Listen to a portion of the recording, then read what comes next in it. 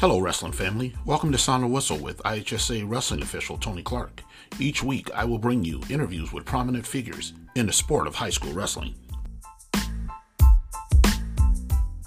Thanks, everyone, for joining us tonight with another Sound the Whistle with Tony Clark. Tonight, I have the privilege and the honor of talking to two of the coaches from Deerfield High School, head coach Mark Pector, his assistant coach, Aaron Cohen.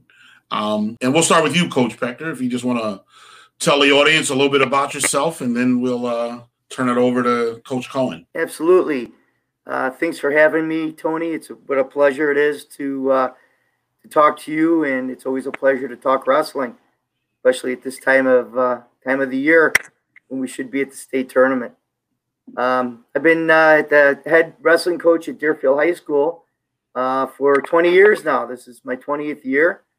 And Coach Cohen actually started helping us out in my second year as we were rebuilding the program over at Deerfield. And so Coach Cohen, who I got to know a little bit through judo and also through my time as a student teacher and also coach at Stevenson High School. And I was glad to bring him on board. Like I said, in my second year, I believe in the 2002-2003 season. So I'll let Coach Cohen introduce himself. Thanks for the introduction. Aaron Cohen. I've been Deerfield for 19 years. It's been awesome. It's a couple rough early years, but I would rather be a part of something, building it up, than join something that's already built, So it was really cool when I started because I was young, right out of high school, and it was a lot of fun. Yeah, that we all go way back. I mean, it's very few people that I haven't refereed that are now coaching. I mean, it's really weird. Just being around this long. I remember the Stevenson days with both of you guys, especially Coach Cohen.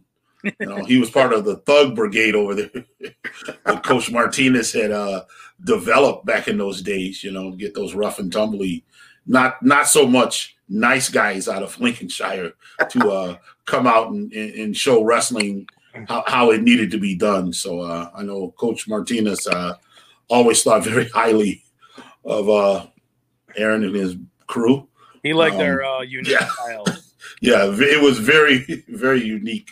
But so I remember you guys getting started there, and let's talk Deerfield wrestling. I mean, I go back to the 70s with Deerfield wrestling, so a little bit further than you two. But you guys, in my opinion, and I'm quite sure a lot of officials and other coaches out there will say the same thing. You guys have done a pretty good job over there. Over the years, bringing that building, like you said, you started from the ground floor. What do we have? How many medals we got? I know we got a state champion. Yeah, we've actually had a state placer the last 7 years in a row. So I'd have to look at my records to count up all the medals, but we're happy to say the last 2 years in a row, our last year in 3A, we had 3 place winners, and also last year, our first year in 2A, we had 3 place winners. So I'm proud to be able to say that we were able to do it in both, 3A and in 2A. Yeah. So, but we've been real happy with that because we've had state qualifiers now. I think 11 years in a row, and and honestly, in the state of Illinois, it's a big deal just to have a state qualifier, and that's what we've had 11 years in a row. I don't know if I said placer, but we've had state qualifiers 11 years in a row, and I believe 7 years in a row of placers. So we're really, really proud of that fact. When we started this program up, they hadn't won a CSL conference wrestling meet in 10 years, and so part of it was changing the culture and getting not only our kids but our school to believe that we could do that. the AD at the time, when I was first hired there, when I left Stevenson, said that, we don't know if wrestling works in Deerfield. And if you don't get more kids out for the team, we might have to cut the program. So that was kind of the pressure we were dealing with when we first took over the program. So, the first thing was recruit and get kids and get them to love the sport like we do before we could even think about, getting kids downstate. I want to give a shout out to Todd Cohen, though, because before we took over, Todd Cohen was the last Deerfield State qualifier, and I believe that was 1983 before we were able to break through with our very first state qualifier, which I believe was 2007 with Mark Harris. That sound about right, Aaron? Yeah, I don't know what year Todd was, but Mark for sure. Yeah, I know Todd was 1983. Oh yeah, Mark was correct. So what do you contribute to, you guys are still considered, you got 20 years in, but, in Lake County, that's still considered pretty young. So what do you contribute to your success factor? Coach Pector's the man. I think we've had a good run because I really feel like, Aaron and I and the coaches we were able to bring in, we have we balance each other out pretty well. When, I get pretty uptight and really worry about things and watch video and do all kinds of stuff. And he's more fun, I think, and keeps things a little bit more grounded, which is important to have, to be able to have both. But I think probably the biggest thing in order to be able to do this was to change a culture, to get people to believe that they could win. And in order to do that, you have to build relationships with people. And I think that's really important. I think we've been able to build relationships with our athletes, our parents, the people that we work with, and people that are related to the sports, officials. I think like you, Tony, I think we built real good relationship over the years. We have an appreciation, for everybody who wants to keep our sport going and cares about our sport as much as we do. So I think, it's just respecting people and building those relationships with people. And then, changing a culture, getting kids to believe that they can win. A lot of things are involved with that, a lot of layers, to celebrate our past. And, we put record boards in the room and, got alumni involved and just really got people really, really excited about what we were trying to do. Yeah, I think I was there for one of your first alumni nights. It was a lot of electricity to bring a lot of those guys back and to watch them being recognized. Coach Cohen, a lot of people probably don't realize you coached a pretty successful junior high program that fed into Deerfield for a lot of years. Well, we were pretty lucky. Coach Hoy was over there for a while. And when Coach Hoy kind of took a back seat and wanted to spend more time with his kids, I actually asked Coach Pector, and we had to clear it with our AD. And we're like, hey, I'm like, is it cool if if I go in and kind of help the junior high a little bit, because that's our future. And our AD at the time, Ruiz, was really cool with it, and Coach Pector was really cool with it, and we had a lot of support from I think it was like the 6th or 7th grade group at the time, and they really helped, and they did a lot of the recruiting for me and made it really easy. We had a lot of great kids, which was awesome. And then, everything kind of worked out from there. We kind of bonded them, the 3 schools. We were really close with Shepherd. So it was Caruso, Shepherd. And then I bonded them with the high school. I made the high school kids show up to their meets too at times when they could. And it was really cool. Yeah, you had a lot of success at that level. I don't know how many of them, translated to the high school program, but you guys were I remember you really being really successful in the IESA. Yeah, for those years. We took 3rd one year and we won it. We won state the next year. But yeah, we had it was a lot of fun, Yeah. It was good just to see the community do really well. Now, did that help snowball you guys a little bit or give you more success, pulling those kids into the high school program? I think it did help, but it also, I'm not going to say hurt, but, for the first time in a long time, we had one of those very good problems to have where we had a lot of really good kids at the same weight class. So unfortunately, a lot of kids that I think would have snowballed and made really good high school wrestlers, they just really never got a shot, because they were behind Andrew Meerholtz at the time, or Nick Cupitz, or Kenny Kirstein, one of those guys. Yeah, I saw Coach when you said a good problem to have. Yeah, Coach Fletcher had to smile, and when he smiled, it brought back a memory. You started bringing state officials in to do wrestle-offs, because you had kids that good. I know Tim Dodge came over. I came over. You had to get guys to come in there to do the wrestle-offs to kind of relieve the pressure from the coaching staff. That we had issues before with it, because people thought we were playing favorites, and we were just officiating a match. I have a funny story about that. Actually, I had, and this is even before, as we started getting better. This is even before that group that came in from Caruso. I had a junior against a senior in a challenge match. They were both very talented guys. Both wind up eventually being state qualifiers. One of them was a 2-time state qualifier.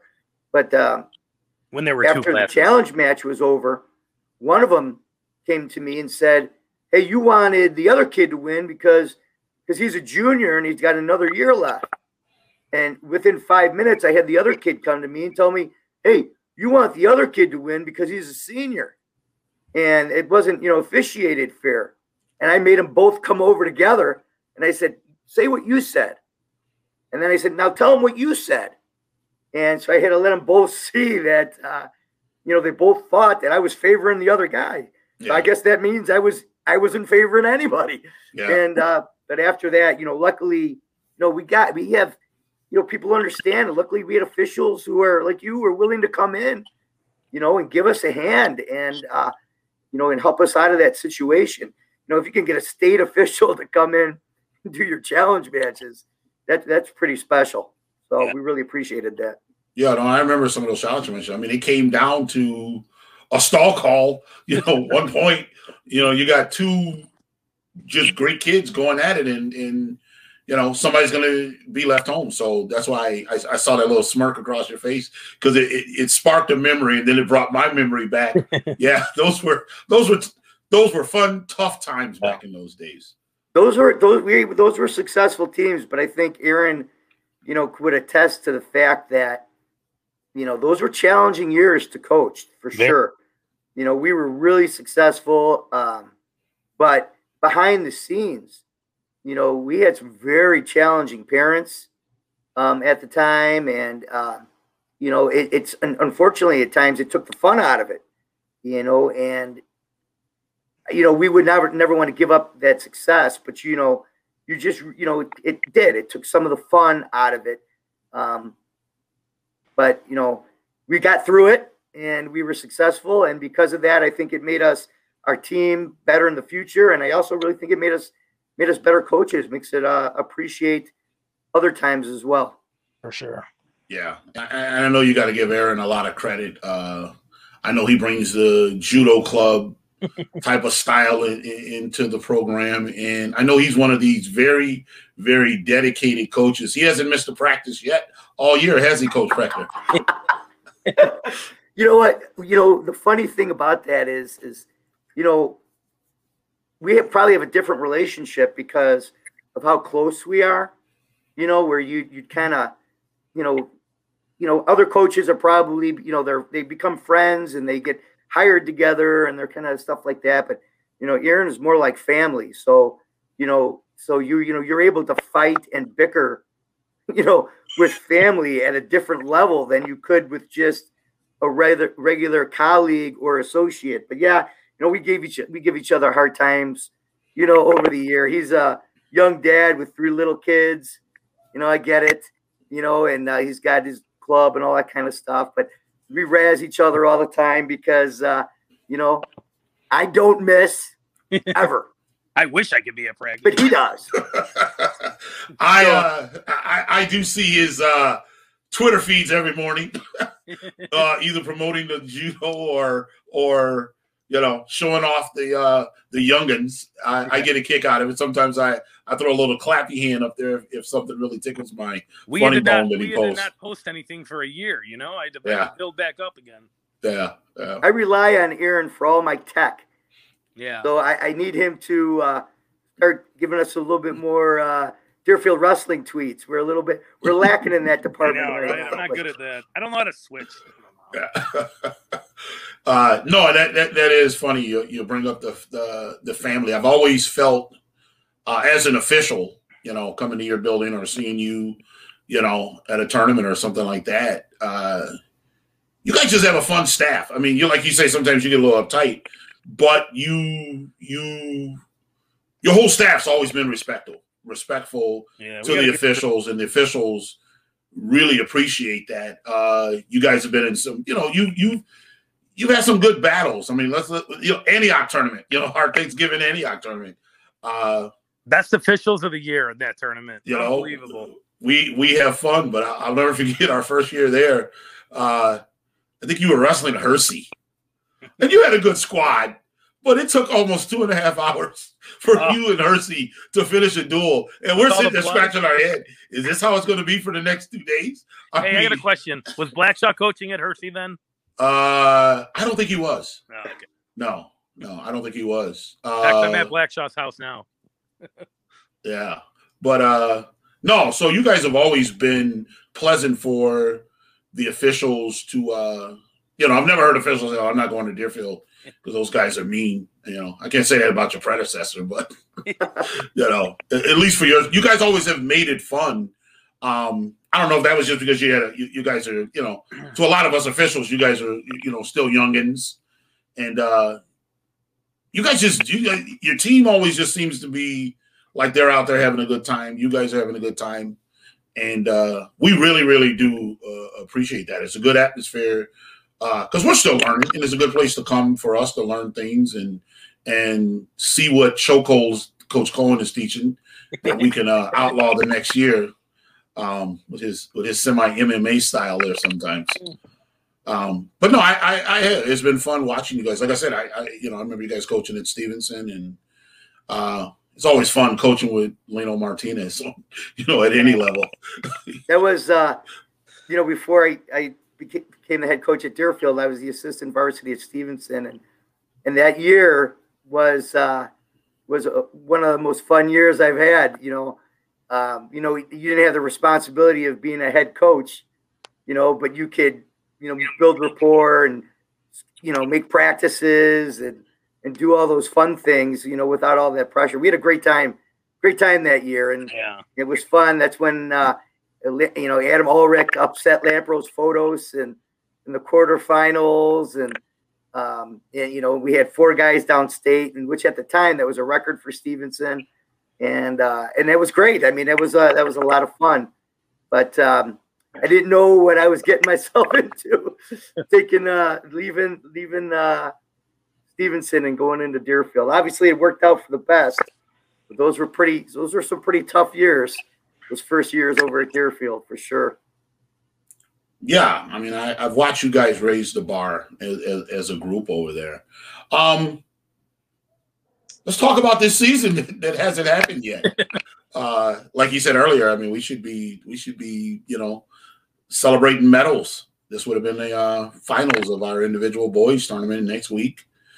Tuesday we would have been seeing who was going to the dual team state. You guys have had a little bit of fun at the dual team state. Which as a coach, what do you like? I know we like both tournaments, but which one do you migrate to the most, the individual or the dual team? Want to take that, Aaron, first? Well, it's tough. The individual, you're really the individual is very tough because it's a long weekend. It's 3-4 days. We go a day early, and if you have multiple state qualifiers, sometimes they're in different rounds. So you got up rounds and you got down rounds, and you're up and down, and there's a lot more downtime than, you got to go back to your hotel room, which is very tough. And when you're with the team, you just kind of go there the day before, and then, you get, we're grateful that we're there, and you're enjoying it with your team, and then you get down to business, and then, you kind of all do it together. So it's a little bit different. It's definitely, when we, looking back, winning a team thing was really cool. And just everyone doing it together. And, you see your family in the crowd and some old alumni that came to see you, which was really cool. So it's really difficult to say, but they both definitely have their ups and downs. And, I mean, the state tournament's just always great to go to. The individual, I mean, there's just unbelievable wrestling. Some of the best kids in the country. Illinois does a great job. Yeah, I would say, man, I love the individual state tournament, especially as a fan.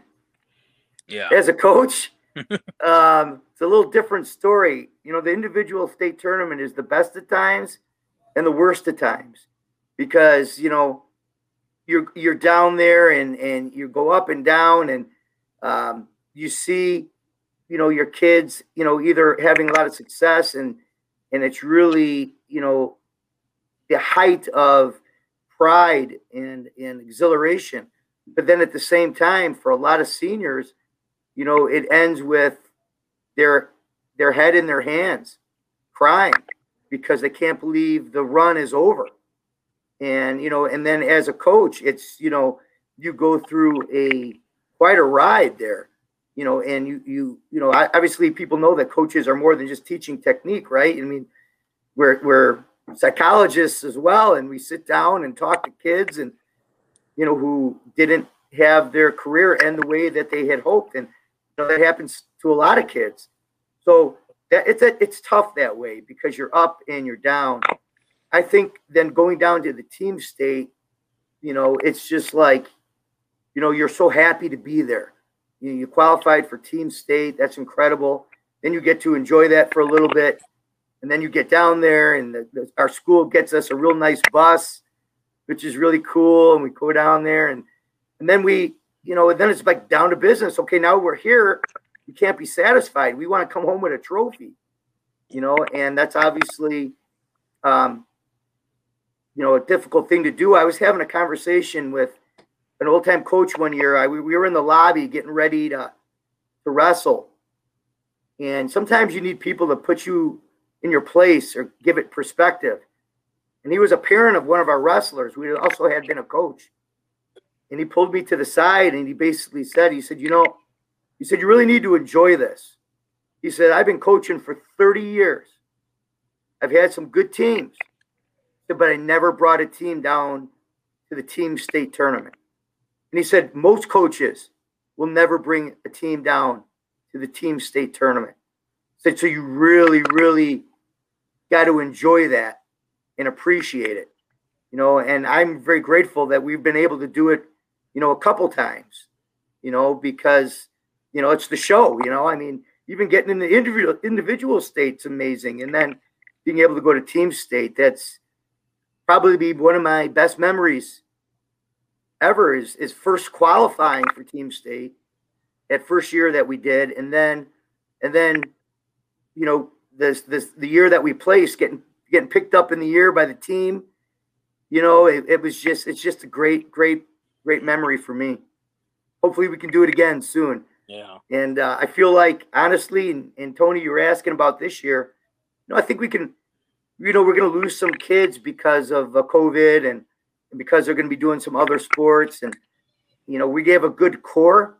I think we're going to have some holes, like probably most teams. But if we could stick together, I think this team that we have this year, which is relatively young, I think we can make a run again next year if everything goes back to normal. We got some kids working hard and a good solid core of kids that are not seniors. So looking forward to getting back at it.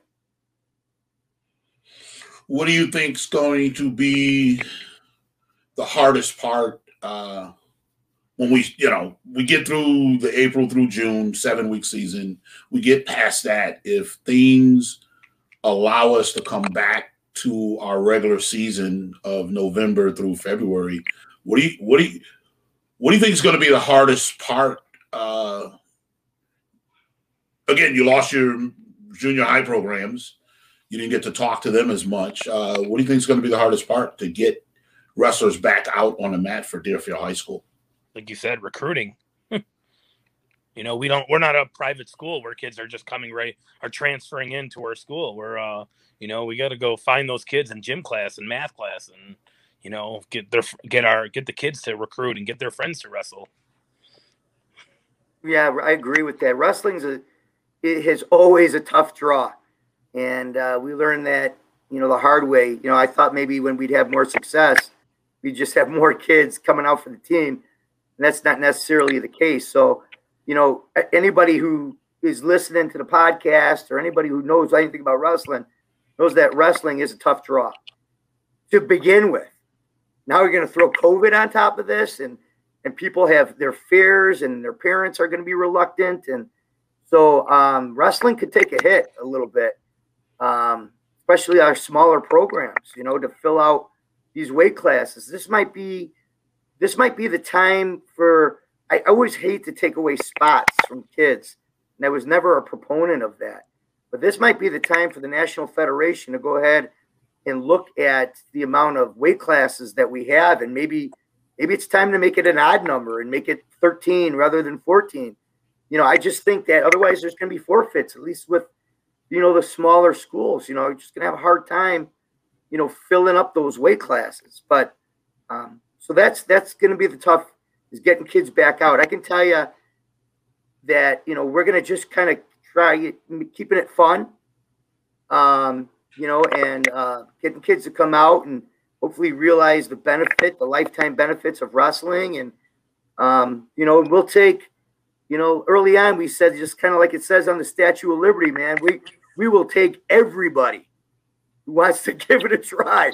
We're not going to cut anybody, and we will find your best asset, and we're going to make it work. So we're just looking for kids, whoever they are, whether they've wrestled before or have not, or even if they come out, after their freshman year, we will take them and we will give them the time. We will stay, I will come in early. I will stay late.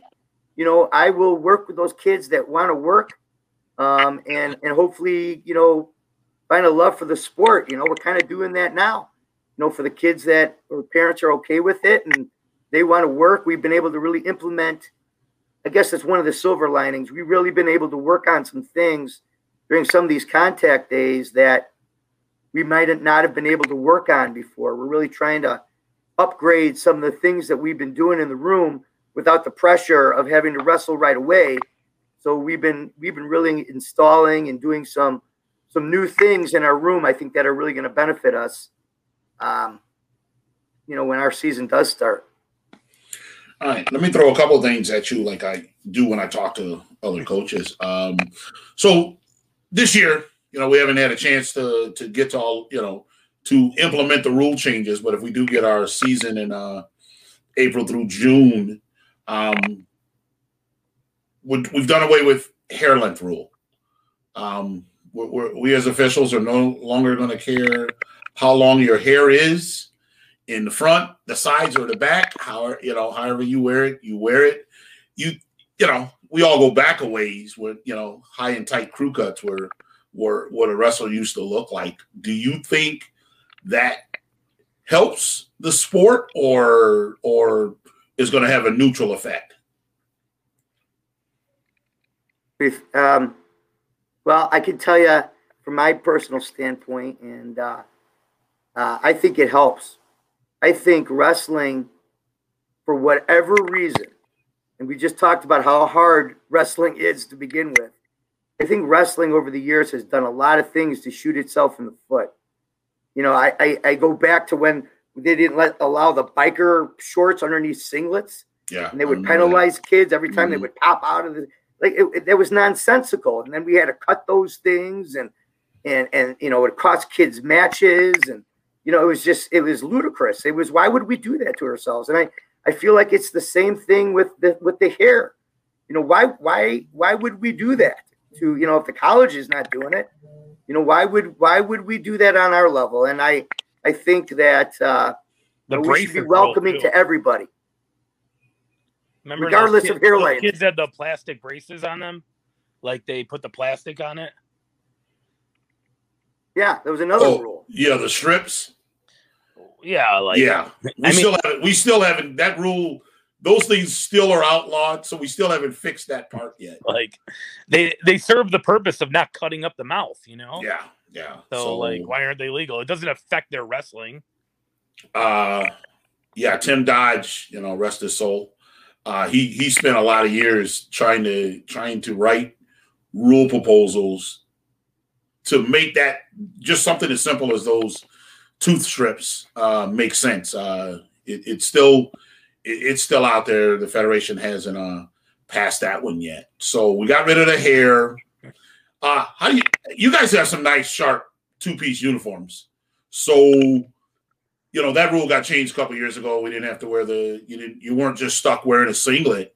How did that rule change translate for your team? Do you think kids accepted, the uniform style better? Did it help, recruit more kids? Or again, was that pretty much neutral for you? For me, well, before we even get into that, let me just say that, I know you too, Tony, but Aaron and I, we love Tim Dodge, and that's a great loss to the wrestling community. He'll never be forgotten. He was the best. He, not only as an official, but just as a human being, it's heartbroken. And I've had old wrestlers even, email me about that, because he was a real friend to our program and to all programs. And so my heart goes out to his family and to the wrestling community. He will be sorely missed. He's a great man. But as far as the two-piece singlets go, for me, when I go into, PE classes every year or advisories, and I try to recruit freshmen, now I can say, hey, you don't need to wear a singlet. You can wear a T-shirt and shorts that you're comfortable with. There's a lot of boys that are uncomfortable with their bodies, especially as freshmen, and they've seen those tight singlets, and if you're a kid that's not in really good shape, that's a thing that could keep a kid from wanting to, wrestling as it is, you're out there by yourself in front of everybody. Now you want to put a kid in there who's not yet in shape, throw him in a singlet and throw him in the match. So I think that was a good rule change. The higher level wrestlers, they're like, we want singlets, but as you're recruiting kids and until you can develop them, it's great to have that option to say, we got T-shirts and shorts, man. You can come out for the team. You don't have to worry about your body image, because that's not what it's about. It's about, we're going to teach you this wonderful sport, and don't worry about how you look. We got that. We got that covered. No, that's a good point. Wrestling, unlike judo, doesn't get to compete in your comfortable robe and pajama pants. Yeah. I throw that little judo pajamas. Yeah, we call them. Yeah. And we got different color. We tweaked the concussion rule a little bit. We don't see a lot of concussions protocol, so I think that rule's been pretty much neutral. We keep redefining stalling, how we're going to call stalling. As officials, do you think we are getting better at our stalling consistency, or do you think we still got some work to do there? Aaron, take that one. Listen, I think that, it's tough, Stalling call is a tough call. It's a kind of a, I think they do a great job of it. I mean, we're always going to have our times where we think other teams are stalling, or we're stalling and we don't think it's stalling. So it's a very tough, very tough thing. Much different than judo, because, you're saving team scores and stuff like that. So, if you're winning a match, usually you're not stalling, or I'm sorry, if you're losing a match, you're usually not stalling, but you could be. It's just tough. I think they do a great job of it, and they're definitely more on it as the state series come, and the aggressor, they want the, like the way it should be. They want the aggressor, or not they want, but the aggressor is going to get the advantage most of the time. Mm-hmm. So, and that's the way it should be. It's just too tough. There's too many different referees, too many different levels. Very difficult. Yeah. In my experience, you're right. Stalling is different, in the beginning of the year than it is when you're at the state tournament, and there's been people saying, well, stalling should be stalling. It should be the same, at the beginning of the year as it is at the end of the year. And then, for 1 year, I thought that it was called differently depending on what part of the state you were in. I felt like the Southern, that, when you get downstate, the guys that were officiating down south were calling stalling different than the guys who were officiating up north. So I kind of like it, when they take some, it's going to be impossible. It's the toughest call in the sport. Yeah. But when they take some of the judgment away, like if you back out of bounds, you're stalling, kind of like they're doing in college. If they could take the judgment away and make it obvious, you better circle back in. If you don't circle back in and you're stepping out, boom, stalling. Everybody knows it. That's stalling. But the times that kind of bother me is if you got a guy on bottom, right, and you got a guy on top who's a great leg rider, and he's smashing your face into the mat and cross facing you, and not letting you build up, and he's getting his face beat in, and then it's like, all right, let's throw salt on the wound for hitting him for stalling too. It's like, this poor kid ain't stalling. This guy on top is not letting him get up. He's got his knees up off the mat. He ain't stalling. He's just getting his ass kicked. Excuse my language. Yeah, that's right. But so I don't know. It almost seems like, you always love it when the guys who are reffing those matches, don't forget what it was like to wrestle.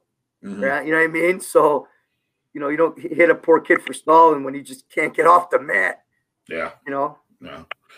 How do you guys feel? Because the last couple of years we've been working to get more scoring. So we've opened up the boundary lines a little bit. We're pinning out of bounds. We're scoring out of bounds. If you can get your guy there and turn him, we're not breaking the action as fast. So how do you see that one? You see that as a positive for the sport? For sure. Absolutely. Love that. Love it. Let's reward the kids who are being aggressive and scoring out of bounds and, keeping their feet in and, throwing a guy to his back or, so that guy can't, just push his way out of bounds, while he's on his back, kind of scoot out of bounds. Definitely. I love it. Reward the kids who are getting after it. Love it. Yeah. So one of the rule changes you'll see this year, and, future years to come, because it's not going to change again. So we now have what we call intimate scoring.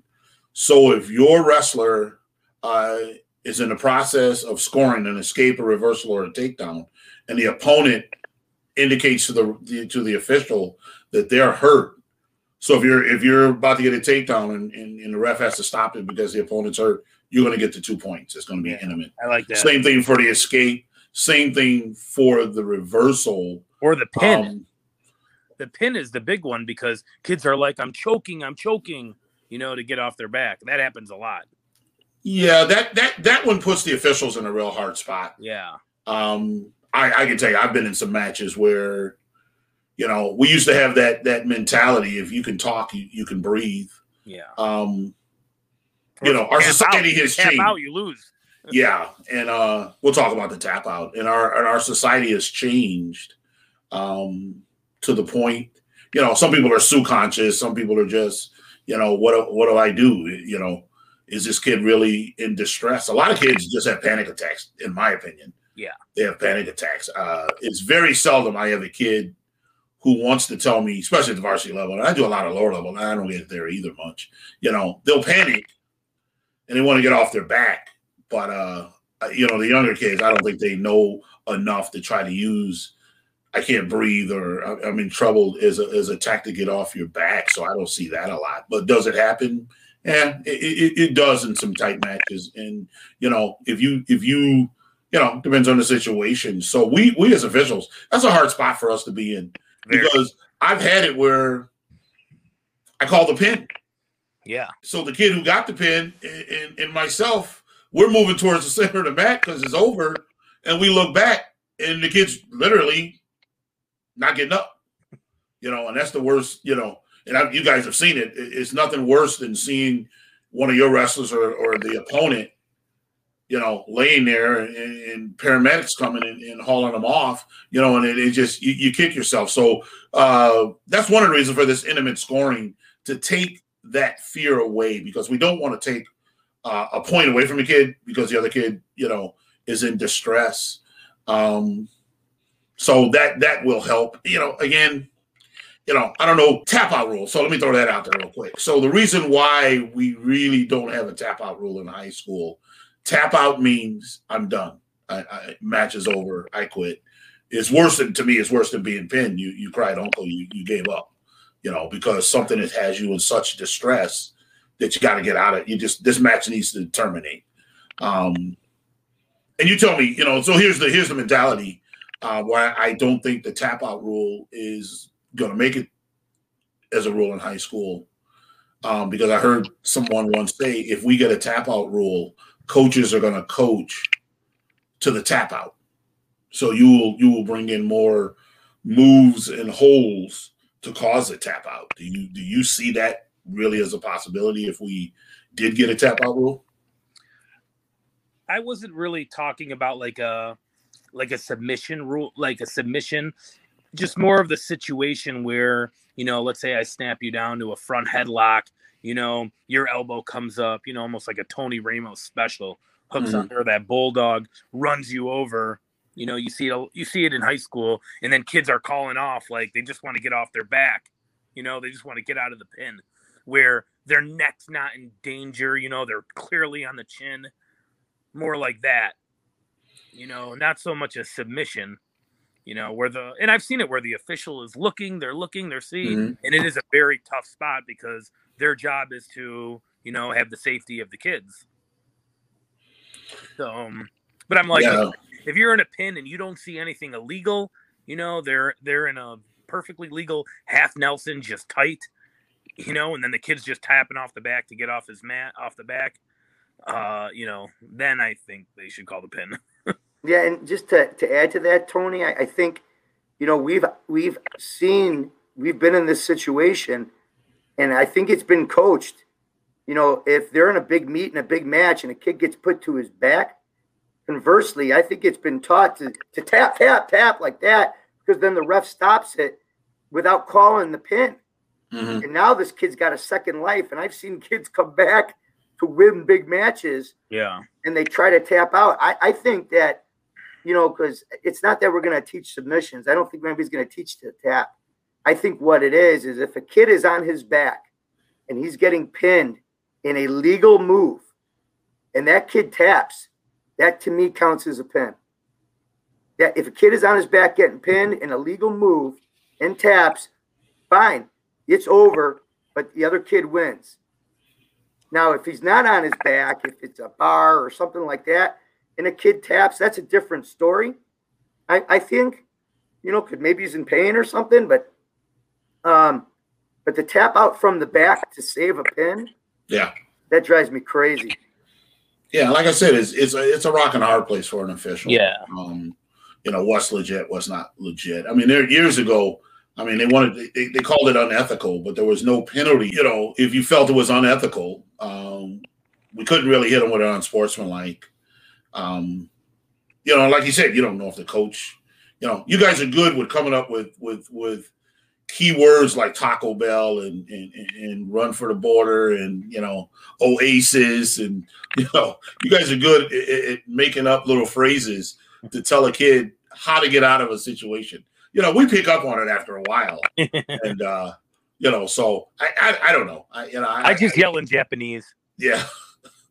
And it just, I think kids are just just who they are out there sometimes. Like I said, most of my issues are kids just getting into a panic attack. Yeah. I think they've done a better job, and the officials do look to see if there's anything illegal. Mhm. And if there's nothing illegal, I have seen it more where they will call the pin, I mean, it's not 100% of the time, but I have seen it more where, all right, nothing's illegal. They're clearly just tapping off their back to get off, and they have called it. So it's not all negative.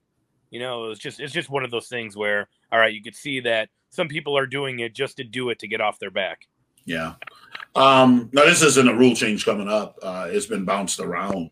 So like in college, if they get a 4 count, it's a 4-point near fall. Yeah. Would you guys like to see that in high school? It's tough because some kids, there's such a big level change, I feel like. Some kids are really, really good at, especially if you're wrestling some of the schools that recruit top wrestlers, Mm-hmm. and we get kids that are just coming off and they might be good enough to fight off a little bit. I don't know. It's tough. That's another tough one. Yeah, I don't know that I'd want to see it at our level, because the reason, like Aaron mentioned, that those levels that, you get a kid on top and, you get really good at teaching the tilt, and pretty soon, you tilt the kid, 2-3 times. Now the match is out of hand. Mm-hmm. I do think, that could change strategy, and which is not always a bad thing, but it may change, the amount of time that we're working on top and, Mm-hmm. and things like that. But you're right. There's so much of a level different between you get to college and high school wrestling. I don't know that that would be a great rule for high school. Yeah, it's like riding time. Some kids are just so much more dominant on top than others in high school wrestling. Yeah, I think we had riding time probably mid-70s. There was riding time. That didn't last very long in high school. Another thing I've seen bounced around, and again, it's not a rule change coming up anytime soon. Awarding a 3-point takedown if they get it in a 10-foot circle.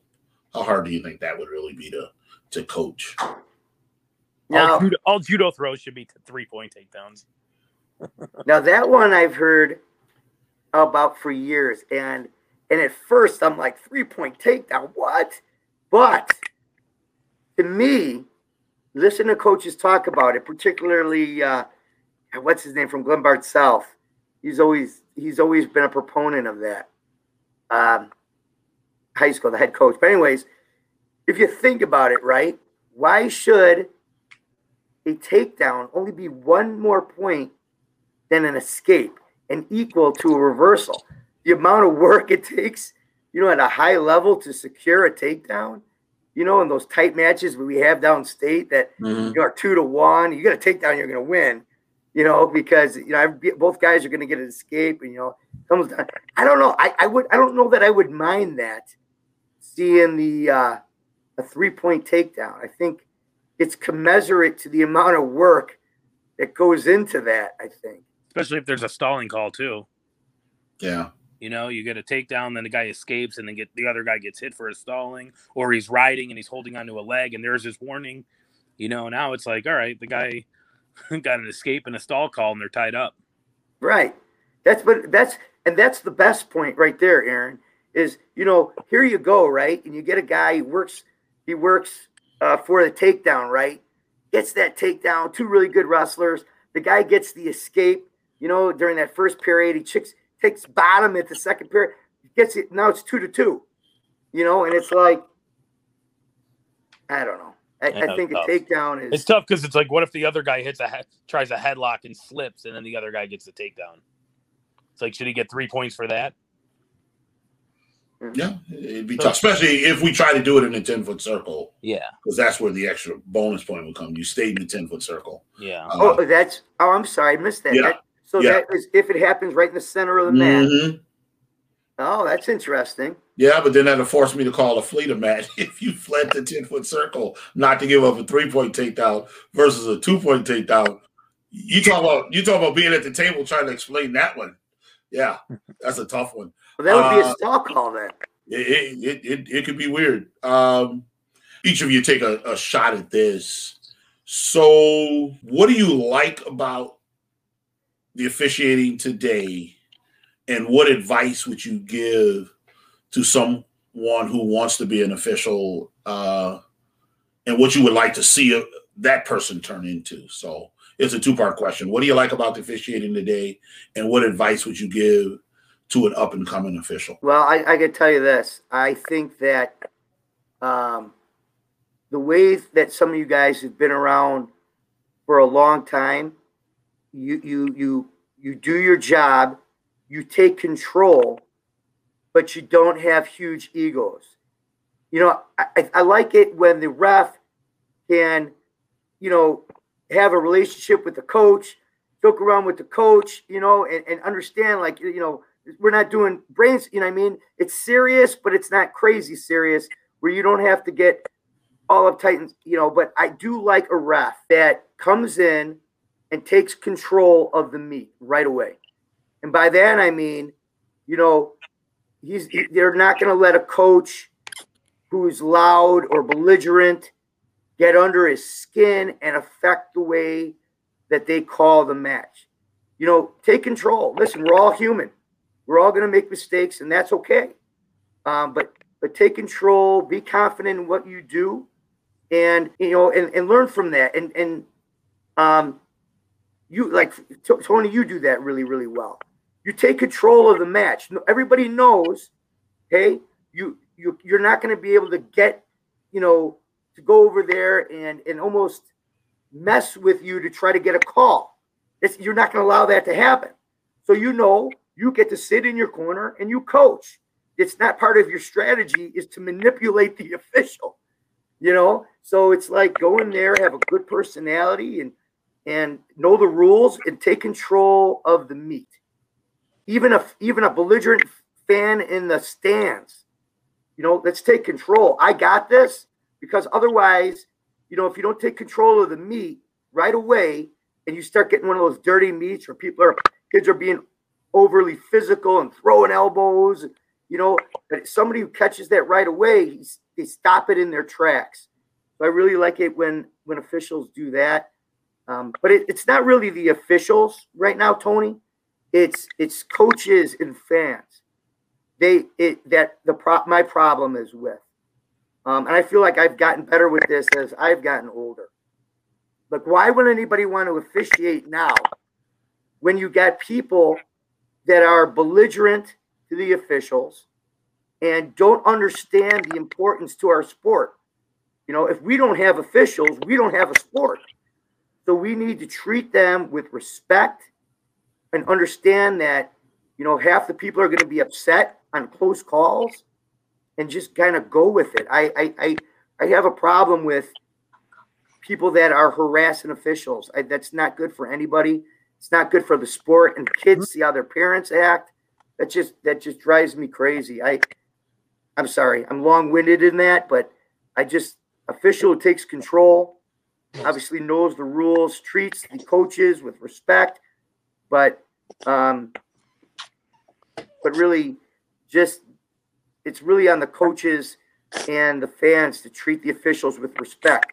And they should look at them in high regard and not automatically booing and all that kind of stuff, because we can't do our sports without the officials. What do you think, Aaron? Yeah. Yeah, I mean, obviously I agree. I have a great respect for them, especially after 1 year I wrestled at Harper College and they asked me to ref a tournament. So that's when I got my whole new respect for them.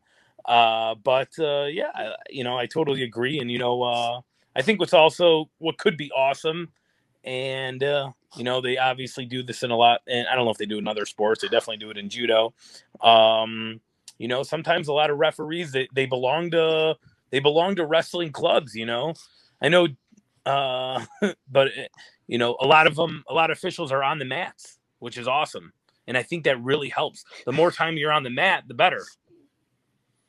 So stuff like that, which would be really cool. Not that I want to see anyone get hurt, but Yeah. It'd be great to get see Tony lace up his shoes again. You know. That was. Hey Tony, 25 Monday, years ago, the old Plano Old Timers tournament. Well, listen, we have old timer practice, man. Monday nights, come to my judo club. We'll lace them up. Yeah, you need paramedics and some oxygen. I mean, it's going to be weird. And I know we had mentioned when we do start our season, it's going to be a little bit different. They just announced wrestlers won't have to compete in the mask. They'll wear the mask off mat. So I see the basketball players are still running up and down the court in their masks while they're playing. So we'll see how that plays out. One of the other new rule changes is we're going to weigh in our singlets or your two-piece uniform. We're no longer going to be, having to go hide in the locker room and standing there in your suitable undergarment. Stand upside down like they used to do. Yeah, I remember that. Yeah, to try to lose a 10th. You think that'll be good, bad, neutral? Neutral. Can be fair to wait. Yeah, I mean, let's be honest. Our guys that all the guys that are at the IHSA state tournament that are competing at a high level, they're in peak physical condition. In their tough states like ours, and putting on their singlet to weigh in, that might add another 0.3, 0.4, maybe more. Yeah. I see they're selling weigh-in singlets now. Yeah, you're not going to want to compete in them. It'll be awfully thin, but they are selling those because one of the things when we passed this rule at the federation level, we were not allowing compensation for the uniform you stepped on the scale on.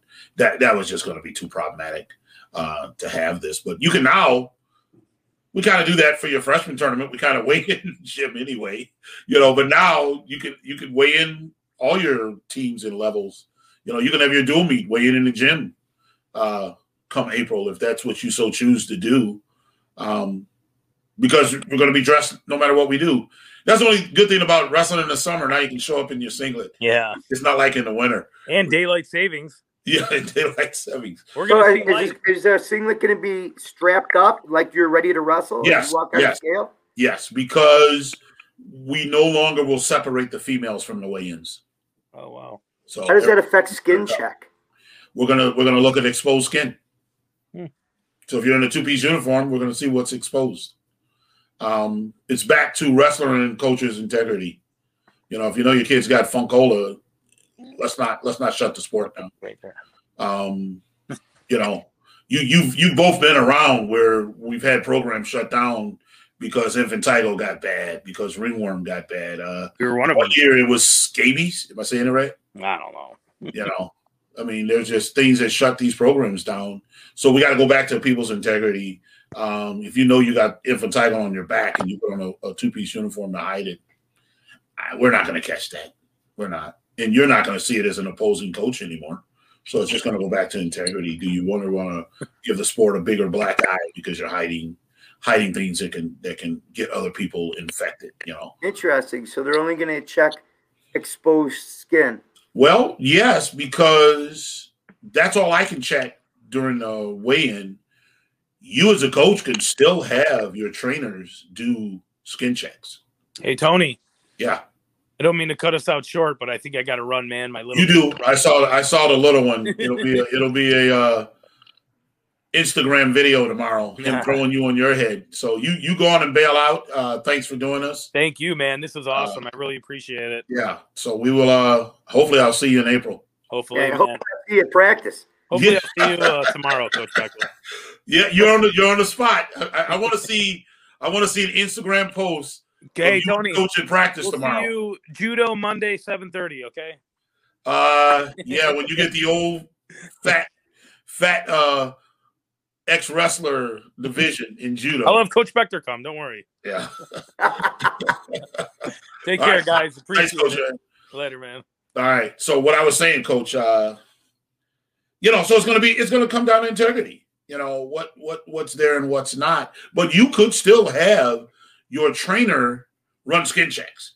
I know a lot of schools are having problems getting trainers to do the skin check. It's wrestling.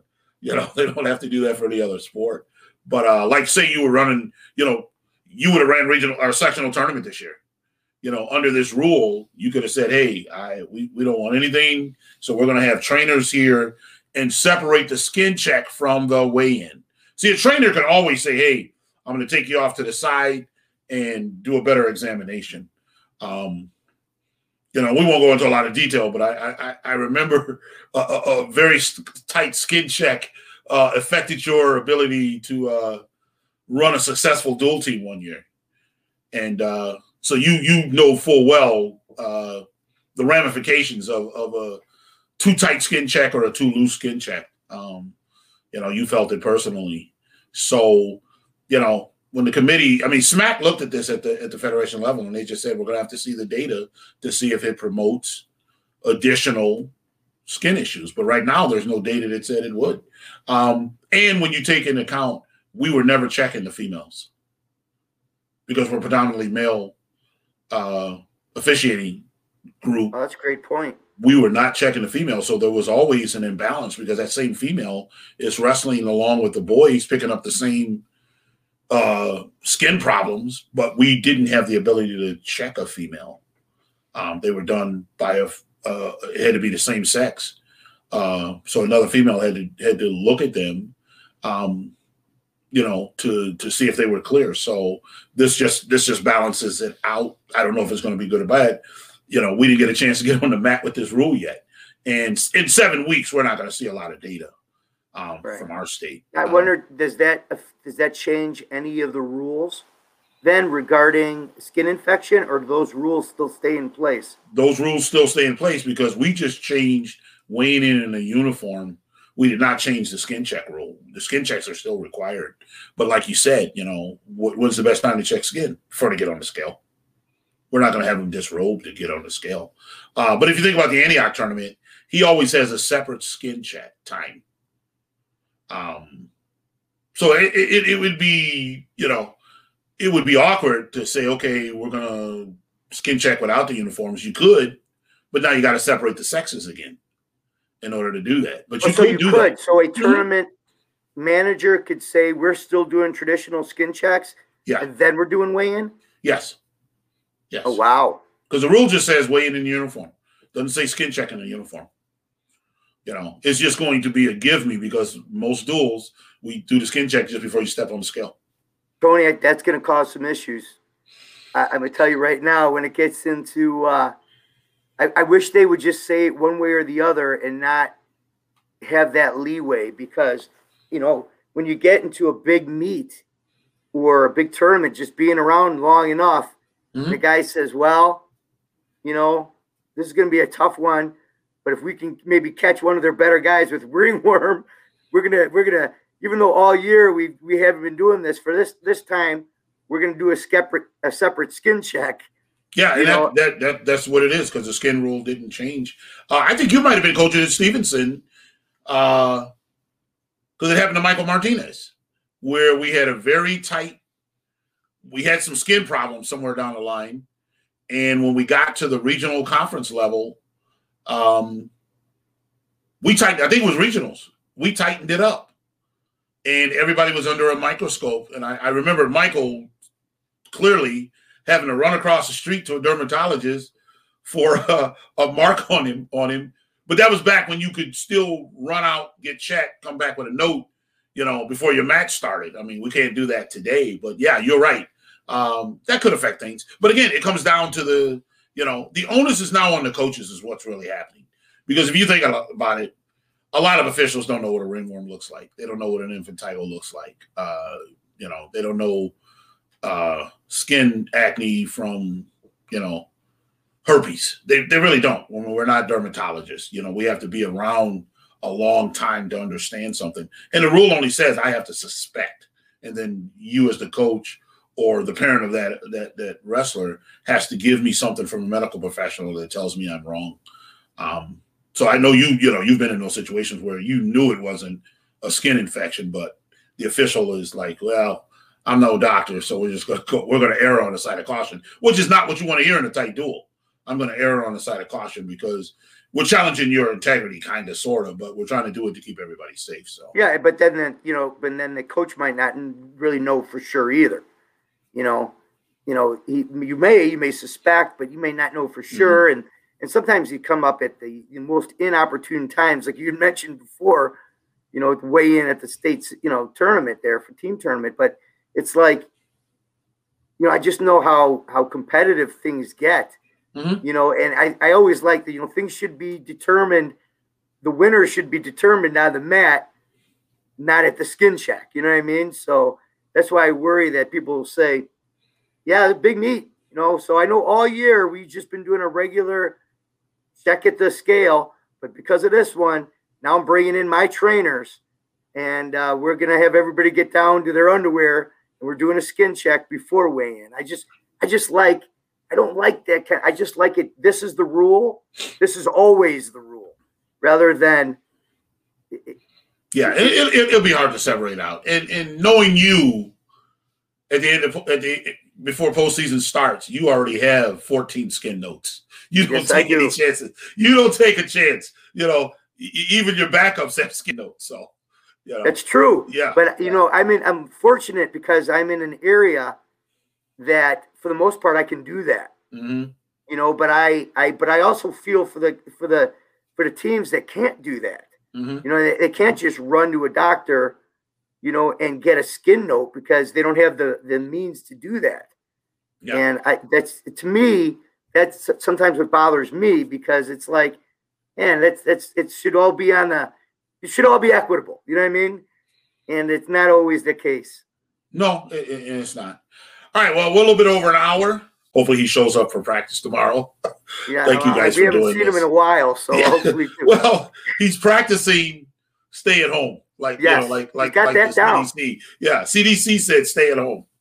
But hey, Tony, I just want to say thank you for doing this, but also thank you for really, being such a great promoter, for the sport that we all love. I mean, not only being an official, but you run in tournaments. Mm-hmm. Obviously helped us with our freshman tournament and helped us run sectionals, and your whole family is involved, and wrestling really is a family affair.